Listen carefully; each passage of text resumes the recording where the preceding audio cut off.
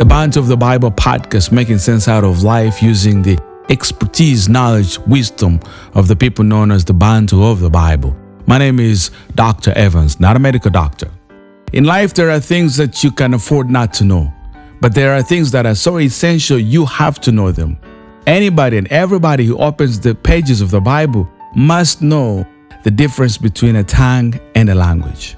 In this 3-part series, I'm going to showcase the reason why everybody must know the difference between a tongue and a language to make sense of the intent of the writings of the Bible, of the essence of what is written in the Bible, and also of the meaning that they can draw from the writings of the Bible, from the angle and perspective of the Bantu of the Bible. In the first part, which is this episode, I'm going to explain the difference between a tongue and a language. In the second part, I'll explain why the Bantu of the Bible were particularly selected to be the conduit through which the message of the Messiah would be preserved over the years and all throughout history, and the uniqueness of their language, so peculiar that it's not like any other tongues of men. And then I will finish by explaining why we need this understanding to make sense out of everything, not only what is written in the Bible, but all through life, and how what we have today in a form of a written book of the Bible came to us through tongues, and how the two have intertwined to keep the message of the Messiah preserved over the years. And now I'm going to go into part 1 about the difference between tongues and languages. There's a big distinction between a language and a tongue. A language is a consonant-based form of expression. A tongue is a vowel-based form of expression. To a person using a language, words are signs, they are symbols, they are ideograms, and most of the time they are known more by what they look like than what they sound like. So words are signs, they are representations, they are metaphors. A language uses characters that when they are combined together, what they represent is what the person who uses a language intimates that it represents or determines that it represents. So a word house is just a symbol representing a dwelling place. That is the essential nature of a language. In a tongue, the emphasis is not in the representation of things, but in the things themselves. So a tongue is a sound-based way of communicating. Sound is the principal aspect of a tongue. A tongue is a spiritual way of communicating. A language is a material way of communicating. You can learn a language. You can acquire the skills of a language. You can master a language. A tongue can only be nurtured from within. Tongues are an elevation of communicating that is above languages because they speak more of the essence of a people than their skill set or their ability to learn or acquire any expertise. These are some of the aspects of the differences between tongues and languages.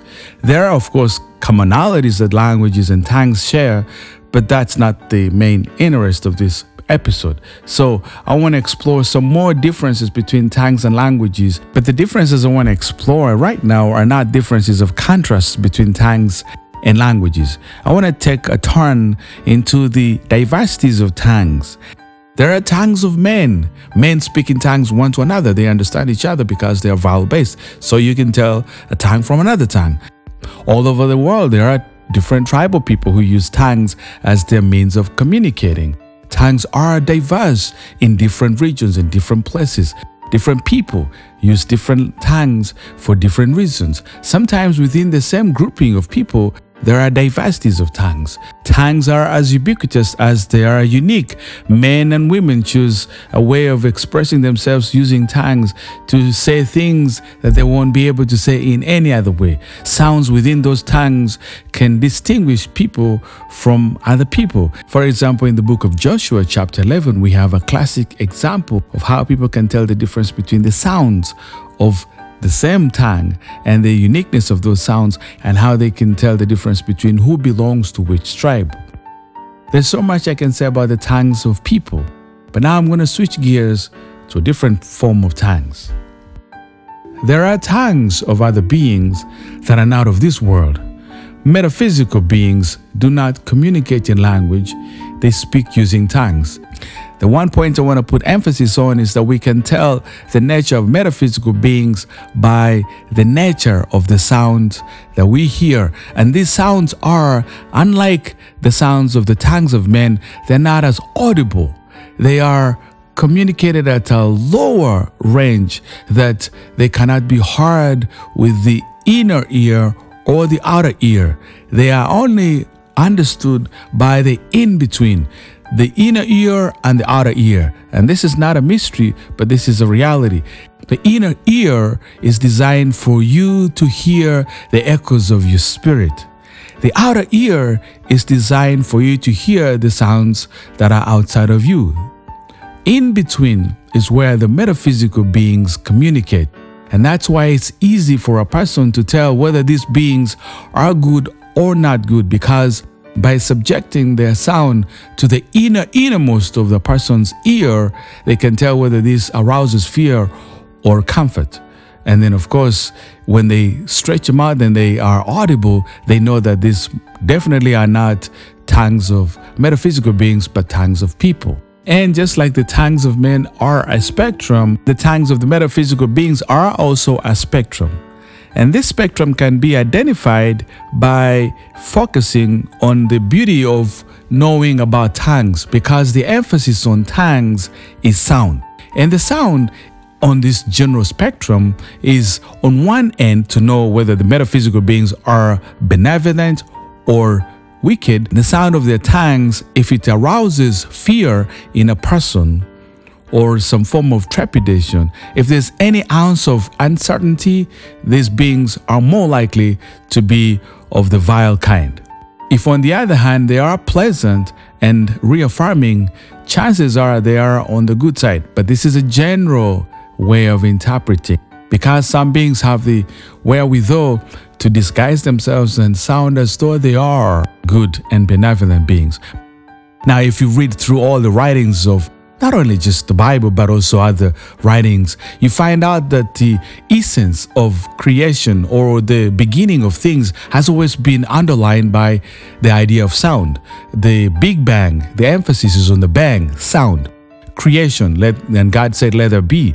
So sound is the key component in understanding the mysteries of life. There is a tongue that a person uses to talk to the Creator or the Maker or the Lord. That tongue is a special tongue that Paul explains it and distinguishes it from the tongue that a person ordinarily speaks, and that this tongue is so deep and so quaint that even the person using that tongue doesn't know what they're talking about.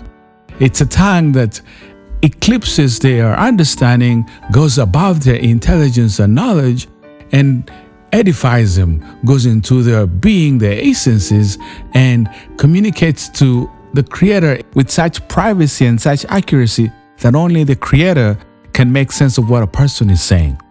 We have a story from the older writings of the Old Testament about a woman named Hannah, who was the mother of Samuel. She prayed with such fervence that she spoke in another tongue, that when the priest Eli saw her, he thought she was drunken. And he said, you ought to not be drunk at this early hour of the day. Usually when a person is overburdened and overwhelmed by troubles, they can appeal to this form of tongue that has such fervency that when another person sees them speaking or talking, they can mistake him to be under the influence of something else. And indeed, they are under the influence, but the influence of this tongue now comes from that inner withinness of a person, their essence, their spirit, and they speak or make sounds that they are not sensible to other people who are listening, and even more so to the person who is praying or speaking or singing in this tongue. Because according to the Bantu of the Bible, a person is so tiered up that there is a depth to which no language or tongue of man can reach, and only that fervence within a person can rouse out that tongue, and they can express it through a song or just mere talking. There's another form of tongue that a person can speak that is not like any other tongue, and this occurs when the Spirit of the Lord overshadows a person. The Spirit of the Lord comes on a person, overtakes him, and then makes him or causes them to speak in another tongue. The person will say things that they themselves would not know what they're saying, but others will know what they're saying. We read about a man named Saul, who was the first king of Israel. The Spirit of the Lord came upon him and he started to prophesy. And he himself did not know that he was prophesying. Other people could tell that he was prophesying. We read in the New Testament where in the upper room the disciples of the Lord were gathered. The Spirit of the Lord came upon him and they started to prophesy and to speak in the tongues of other people. Other people were able to tell that these people were speaking in their own tongues, and these people who were prophesying, speaking in these tongues, were not able to know that they were speaking the tongues of other people. So this is one way where the Spirit of the Lord can draw from the fervence of a person, and they will say things to other people that the people themselves speaking have no idea what they're talking about. There is so much to say about tongues because they are such a phenomenon. Tongues that allow a person to talk to the Creator with such privacy that only the Creator understands. Tongues that men speak and preserve knowledge all throughout the passing of time. Tongues of entities that are not normal to us. Tongues of all kinds and distinctions. Tongues have been, above all, the premium way that the people of the book, the Bantu of the Bible, have preserved their knowledge of the Messiah, and through them that message has been preserved and passed on to the world.